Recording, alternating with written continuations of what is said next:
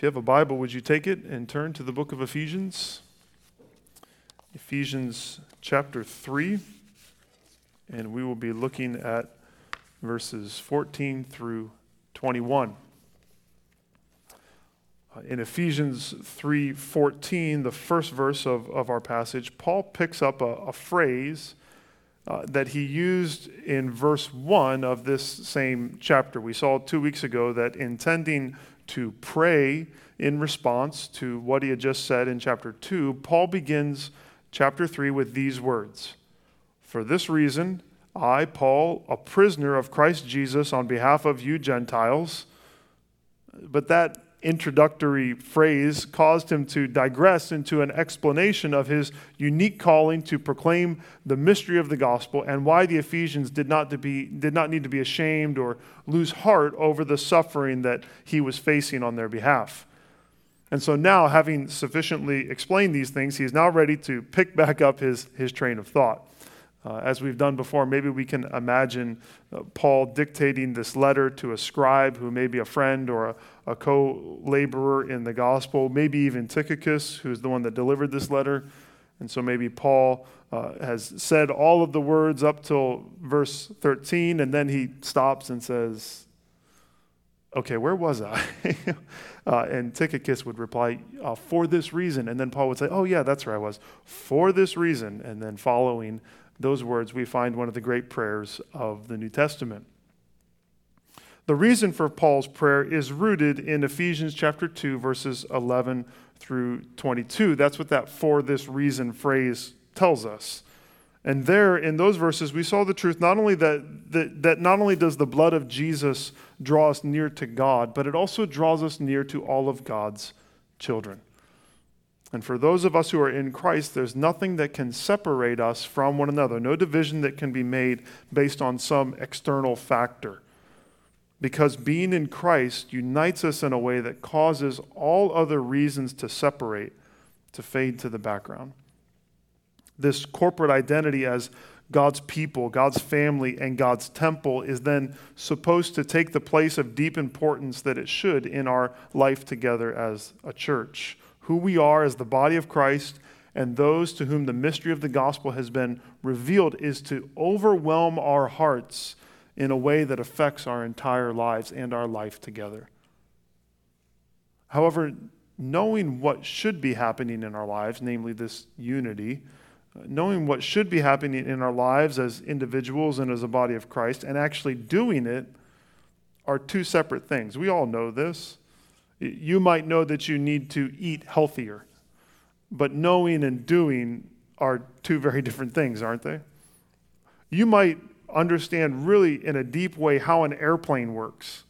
You might even know how the controls function, but knowing those things and flying an airplane are two very different things. So how can we move from knowing who we should be as the people of God to actually living as God's people, expressing the supernatural unity that Christ has purchased for us? The short answer to that question is one word: prayer. And the longer answer is our big idea for today. It's this: if we long for the unity Christ has purchased, we must pray. If we long for this unity that Christ has purchased and that Paul has described for us, if we long for the unity that Christ has purchased, we must pray. We might be tempted to look at this prayer in verses 14 through 21 and apply it simply to our individual lives. And there are certainly things that we can learn about how we pray for our own souls in private. We might also think about ways that we can grow to pray for other people. And that's a great lesson too. But we need to remember that Paul is praying for this reason. He is praying that the supernatural reality of the church's new unity in Christ would become a tangible reality in Ephesus. And he tells us that if we've caught this vision of the beauty of the mystery of the gospel, of people being united across all lines of division, if we've caught the beauty of that mystery, and if we long for that unity that Christ has purchased, then we have to pray. And Paul tells us how to pray. We might imagine that we should simply pray that God would bring about this unity. But Paul actually gets us to think a little bit more deeply about how and what we should pray for this unity to become a reality. He gets at the heart of how we need to change and how we need to grow for this natural reality to take place in the heart of the church. So praying in these ways doesn't mean that we don't work for the unity of the gospel that Christ has purchased, but it reminds us something. It reminds us that there's a supernatural nature to the unity that we are seeking after as a church. There's something divine about this thing that's happening in the church, something that is different and deeper than any other unity in the world, something that only God can do. Therefore, if we long for the unity that Christ has purchased, we must pray. My hope is that we're inspired towards deeper prayer as we look at this passage of Scripture. Deeper prayer in general, but specifically deeper prayer about the unity of the church across all potential dividing lines. We often, in the words of Don Whitney in a book that many of us read, we often end up praying the same old things about the same old things. But God's word gives us some new and glorious things to pray about this gospel reality of unity that get us beyond just saying, God, would you bring unity to our church? Gets us a little bit deeper, and I'm excited to see how we can get into this. So hear these words from Ephesians 3, 14 through 21, and maybe we can all whisper in our hearts the prayer of the disciples. Lord, teach us to pray. Teach us to pray. Hear these words of Ephesians 3, beginning in verse 14. For this reason, I, Paul, bow my knees before the Father, from whom every family in heaven and on earth is named, that according to the riches of his glory, he may grant you to be strengthened with power through his Spirit in your inner being, so that Christ may dwell in your hearts through faith, that you, being rooted and grounded in love, may have strength to comprehend with all the saints what is the breadth and length and height and depth, and to know the love of Christ that surpasses knowledge, that you may be filled with all the fullness of God. Now, to him who is able to do far more abundantly than all that we ask or think, according to the power at work within us, to him be glory in the church and in Christ Jesus throughout all generations, forever and ever. Amen. We'll look at these verses in three parts. First, the introduction to Paul's prayer. Second, the content of Paul's prayer. And then finally, the foundation of Paul's prayer. First, verses 14 through 15 show us the introduction to Paul's prayer. Paul lets us know that he is speaking about how he prays for the church by these words. He says, for this reason, I bow my knees. Kneeling in prayer was probably not actually the most common posture for prayer in Paul's day. It would seem that standing was probably much more typical. The act of kneeling, therefore, indicates a sense of earnestness and an intensity regarding this prayer of Paul. This is not a casual request, but it's a deep longing that drives Paul to his knees. We're reminded that we're not disembodied spirits, that our physical bodies and our immaterial souls are uniquely linked in this life. We would do well to think about how we pray, our posture of prayer. For some reason, we are surprised, you and me both, when we sit in our recliners and end up falling asleep while we're seeking the Lord. That shouldn't be surprising. Maybe our lack of earnestness and our lack of focus in prayer has some of its roots simply in the position of our bodies. Could a step forward in your prayer life and my prayer life simply be that we decide to stand or we decide to kneel as we pray? Paul says that he bows his knees before the Father, from whom every family on heaven and on earth is named. A couple of commentaries that I read argued that a better translation might be, from whom the whole family in heaven and on earth is named. Well, we might remember back in chapter 2, verse 19, that the church was described as members of the household of God, the family of God. And Paul is praying for the unity of the church. And as he's doing that, he's praying to the one who is the father of this diverse family, this whole family, the one who is the father of all those who have trusted in Christ, both in heaven and on earth. He appeals to the one who is gathering all of his children in Christ. Calvin writes this: "There is but one family which ought to be reckoned, both in heaven and on earth, both among angels and among men, if we belong to the body of Christ. For outside of him there is nothing but dispersion." What an interesting way to say it. Outside of Christ. In Christ there's unity, but outside of him there's nothing but dispersion. So we see Paul kneeling in prayer and praying for the whole family of God. From this introduction, we can move quickly into verses 16 through 19 and find the content of Paul's prayer. The content of Paul's prayer. If you've been with us in this study, then you remember that Paul offered another prayer or another prayer report at the end of chapter 1.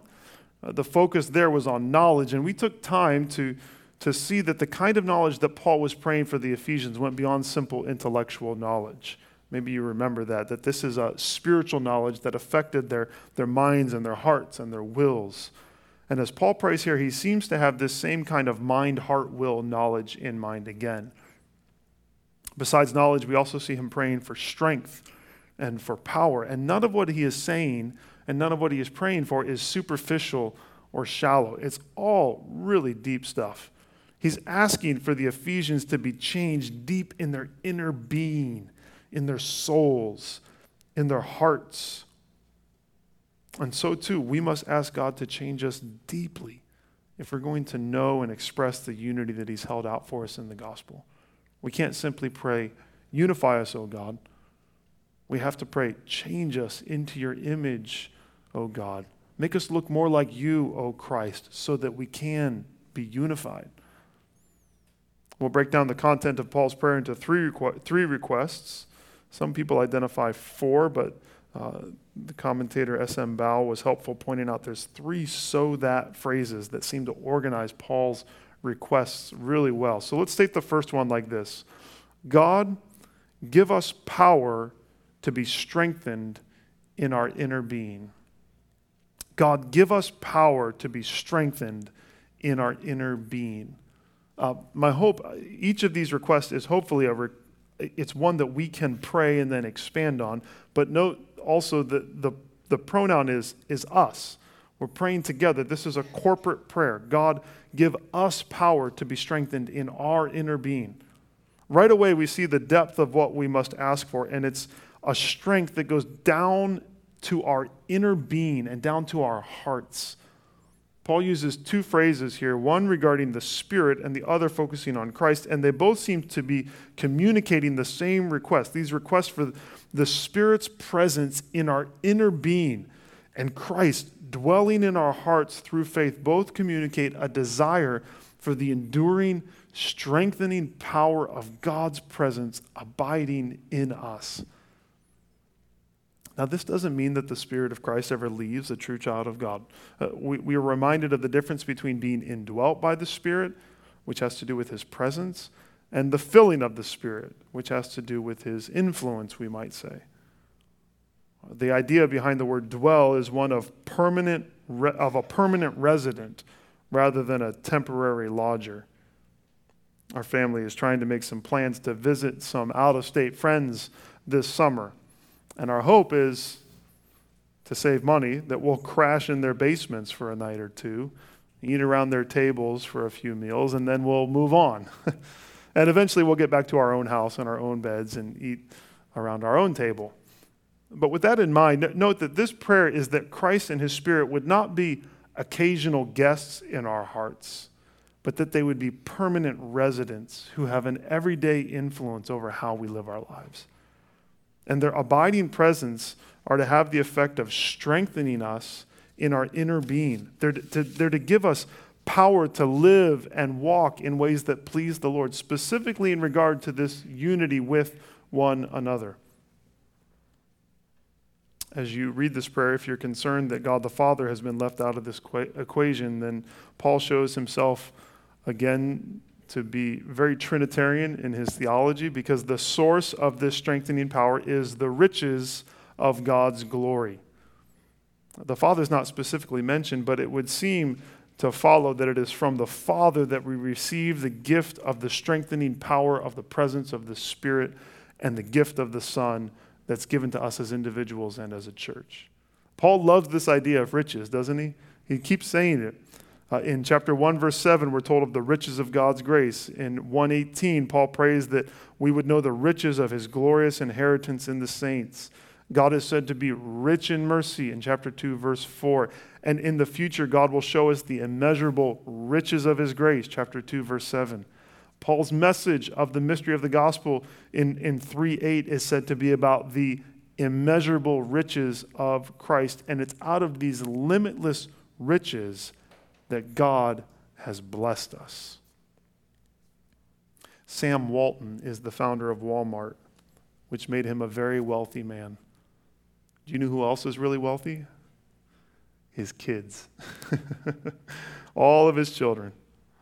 Brothers and sisters, we are poor and we are needy. In fact, on our own and in our sin, we have absolutely nothing. But guess what? Our Father is rich. And not only that, he's generous. He loves to give. He's so generous that out of the riches of his glory, you know what he's given us? His Spirit. He's given us his Spirit to strengthen our inner being. You know what else he's given us? He's given us his Son to live in our hearts.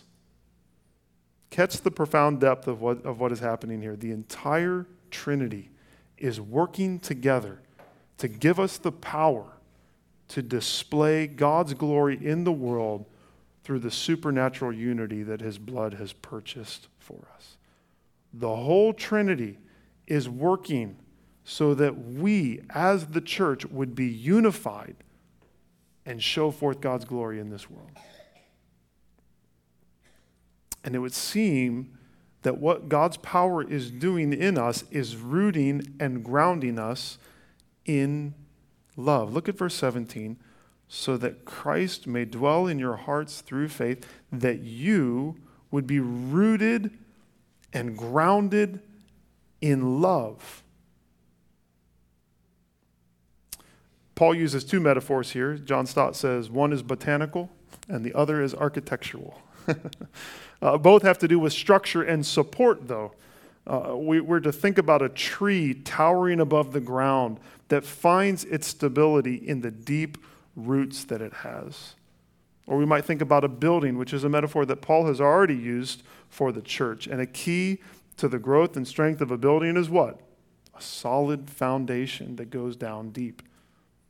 So what is the root system that will give us as God's people the ability to grow into the display of God's glory that we are supposed to be?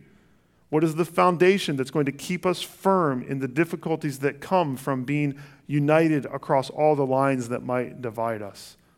What kind of soil and bricks do God's Spirit and Christ himself provide to give us the power that we need to be strengthened in our inner being? The answer is love. Love is where we are rooted and grounded. Through the riches of his glory, God strengthens our inner being, and Christ himself dwells in our hearts so that our roots will grow deeper and deeper into love. The love of God for us seen in Christ. With that in mind, Paul's second request comes as no surprise. His second request is, God, give us the strength to comprehend the love of Christ. God, give us the strength to comprehend the love of Christ. If we're going to be rooted and grounded in love, we need to understand it. We have to know it deep in our very souls. Strength shows up again, and this is a strength of our minds and our hearts to grasp, not by ourselves, but with all the saints, the love of God. The love spoken of in a couple different ways. One is that we would know the dimensions of God's love, and the other is that we would know this love that surpasses knowledge. So Paul speaks first in terms of measurements. It's as if he's saying, how massive is God's love? How wide is it? What is its height and its depth? It's like he wants us to walk around in God's love in the hopes that we might get a handle on just how huge it is. You could travel, you might have time to get there. You could travel to Asheville, North Carolina, and you could visit the Biltmore Estate, which is the largest privately owned house in the United States. Anyone been to Biltmore? Yep, I knew some of you had gone. It's the largest privately owned house in the United States. And you could go in there and you could walk around the 179,000 square feet of floor space. That's a big house. And you could try to just take in how big and how grand that house is. Or if you wanted to take it a step further, you could go to Mumbai and you could hopefully be invited into the 400,000 square foot Antilla private residence, and you could walk around and explore the 27-story skyscraper home that has 3 helipads, a 168-car garage, a ballroom, 9 high-speed elevators, a 50-seat theater, terrace gardens, swimming pool, spa, health center, a temple, and a snow room that spits out snowflakes from the walls. If that's not enough, you could go and find yourself inside, and I don't know how to say this, but the Istana Nurul Iman, the largest residential palace in the world and the largest single-family residence ever built. And you could walk through, guess how many square feet this thing is? Over 2 million square feet. It has 1,788 rooms, which includes 257 bathrooms, a banquet hall that can be expanded to accommodate up to 5,000 guests, a 110 car garage, so a little less, but 5 swimming pools, 564 chandeliers, 51,000 light bulbs, 44 stairwells, and 18 elevators, again, across 2 million square feet. Now, I can tell you all that. I've given you lots of statistics about these houses, right? Their dimensions. But until you actually visit them, and maybe even live in them and experience them, you can't fathom how big they are. We can't wrap our minds around it just with numbers alone.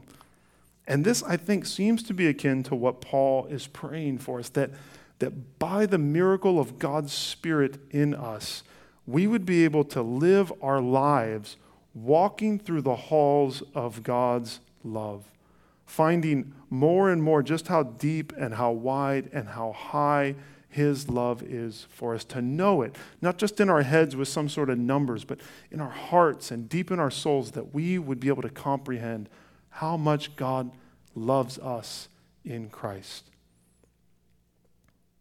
And yet He tells us that this love that God has for us is beyond our knowledge. It's possible that you could become familiar with all 1,788 rooms in the palace that I mentioned. But here's the reality that Paul's telling us. We will never fully grasp the love of God for us. We will never fully grasp it. And we will never even come close apart from God's Spirit helping us in response to our prayers that He might strengthen us to comprehend the love of God in Christ. Do you know the love of God for you? And if you're not sure, maybe you and I can both ask our hearts this question. When was the last time that I prayed? When was the last time I prayed for myself and for my church that I would be able to comprehend the greatness of God's love for me? Is that a prayer that we pray for ourselves and for one another?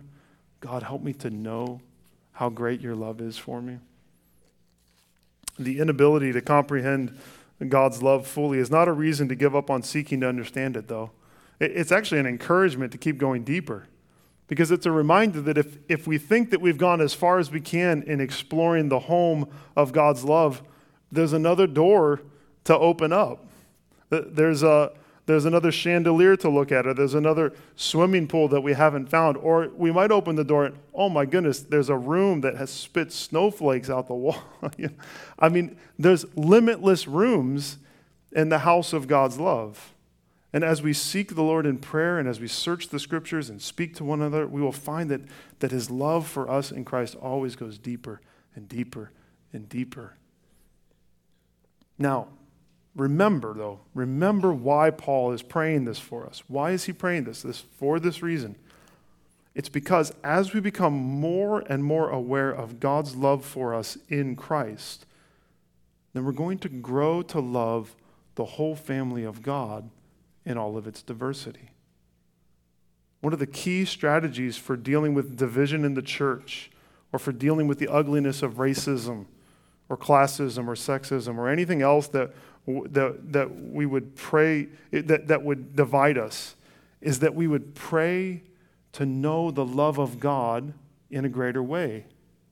Because what Paul's telling us is that it's in knowing the fathomless dimensions of God's love for us in Christ that we will be able to love others. God's love for us empowers us to love others. The more that Christ lives in us and the more we're at home in the palace of his love, the more we will find ourselves rejoicing in the beautiful diversity of the family of God that we are a part of. Think about those that you care about the most. What do you want them to know about you? When it comes down to it, I think we could all probably say this.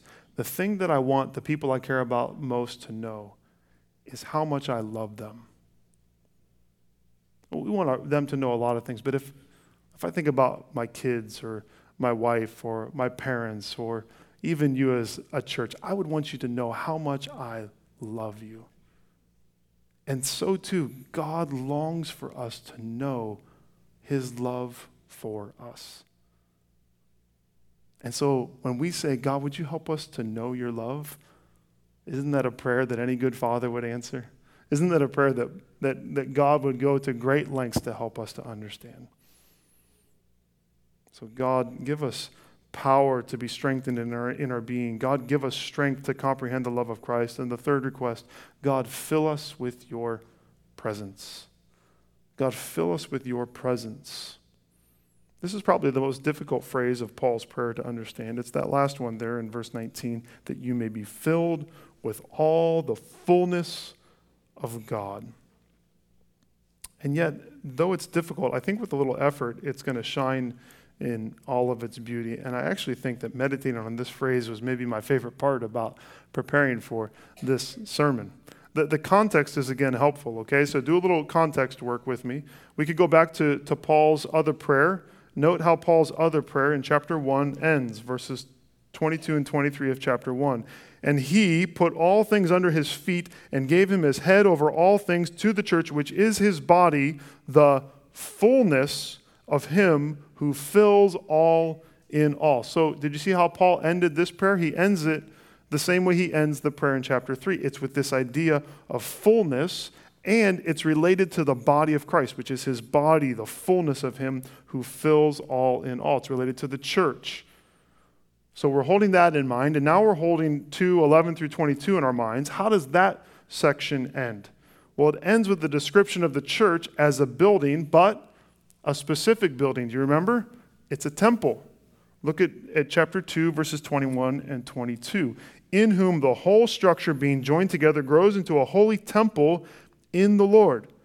In him you also are being built together into what? A dwelling place for God by the Spirit. Now, I'm going to let our friend S.M. Bao take it from here, okay? Because he said it better than I could summarize it. Paul's request then is that God would fill his new creation temple, the new covenant church, with his glorious presence through the Spirit.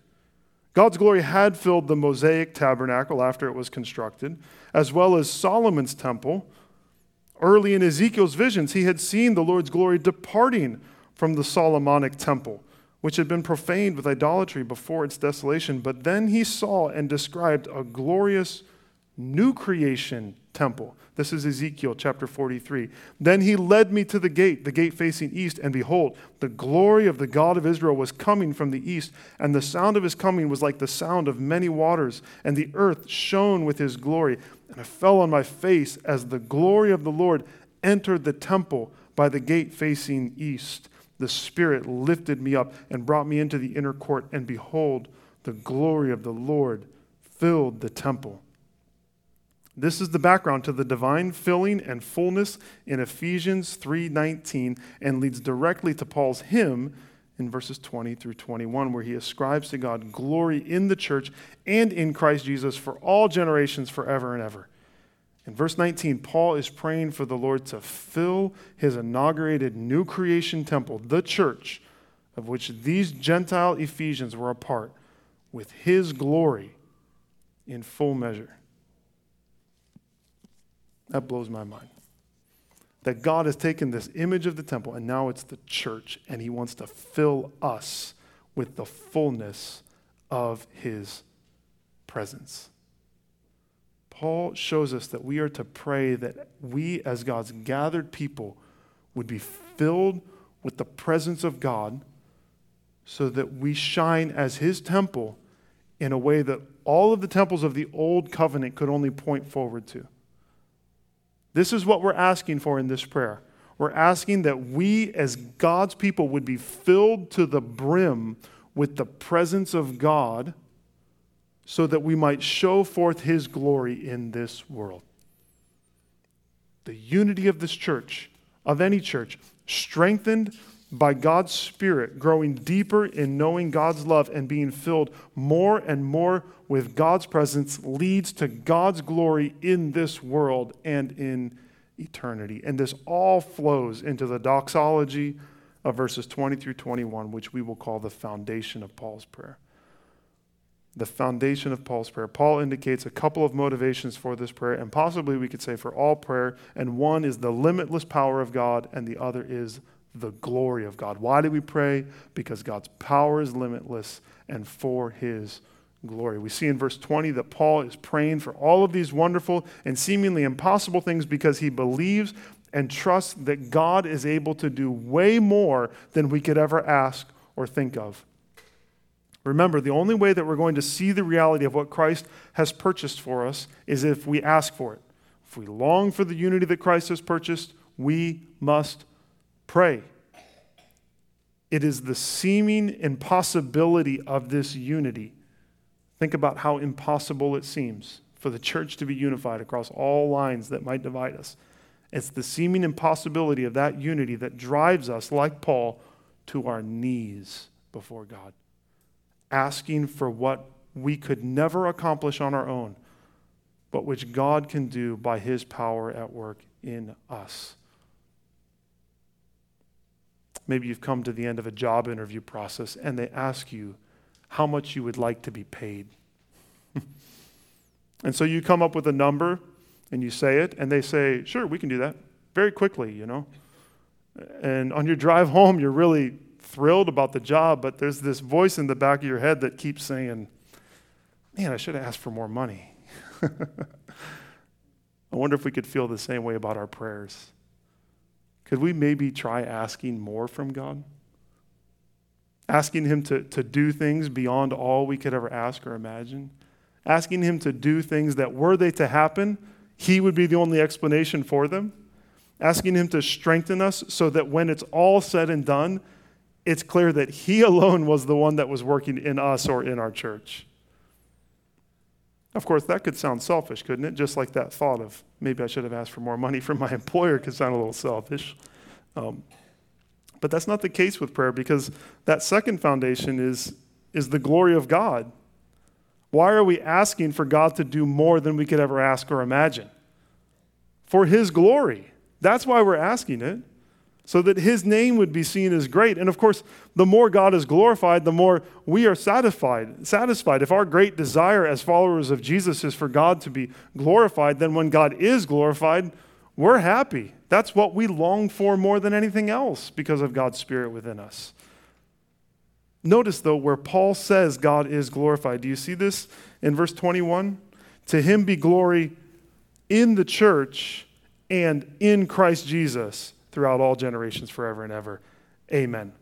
So, first, God is glorified in the church, in the Spirit indwelt people of God, in those in whom Christ dwells, in all of God's children who are growing ever deeper in their comprehension of God's love, in God's temple where God's presence is shining forth in all of its brilliance, in the people of God from every tribe and tongue and people and nation united in Christ and proclaiming his name to the world. This is where God is glorified, in the church.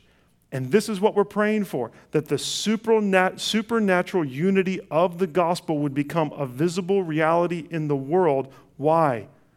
So that God would be glorified in the church by the accomplishment of something that only he could do. Catch this, the church is not secondary. The church is not to the side. It's the place where God has chosen to dwell. It's where he's calling all people to come and to glorify him in the same way that the temple was central in Old Testament Judaism. The church is central as the place where God's glory comes. Not a building, but God's people, unified together, are calling people to come and worship God. Notice, though, quickly as we close, God is glorified in Christ. Christ, who is the fulfillment of the imagery of the temple as well. God in Christ has shown us what the presence of God looks like on earth. God in Christ has fulfilled the longing that the temple represents, namely for God to be near. And God in Christ has fulfilled the sacrifices of the temple. Jesus, the Lamb of God, is the one who through his blood has brought us near and made us his children, as well as a kingdom of priests to our God.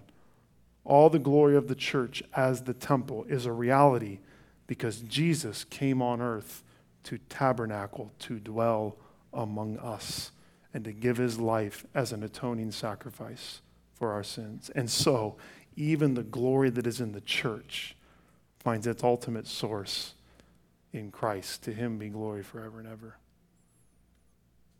And so, because of the gospel, God's people and God himself will receive glory. How long? Forever and ever, throughout all generations. It's this reality. It's this reality of God's glory seen in Christ and the hope of God's glory in the future kingdom that this humble meal helps us to remember. It's simple, but it speaks of world-changing, everlasting realities. Through the bread and the cup, we are proclaiming what we've talked about. We're proclaiming the love of God for us, displayed in the death of Jesus. And we're also announcing our hope that he's going to come again. He's going to take us to himself, where we will continue to grow ever deeper in our understanding of his love, and where we will glorify him together as the family of God. I want to invite you to reflect on God's word, to reflect on the sacrifice of Christ before we take the Lord's Supper together. And then I'm going to pray, and Jordan and Sarah are going to help me pass the bread and the cup. And as they pass, we'll probably sing our song together. But let's just take a moment of silence now to prepare our hearts to take the Lord's Supper together.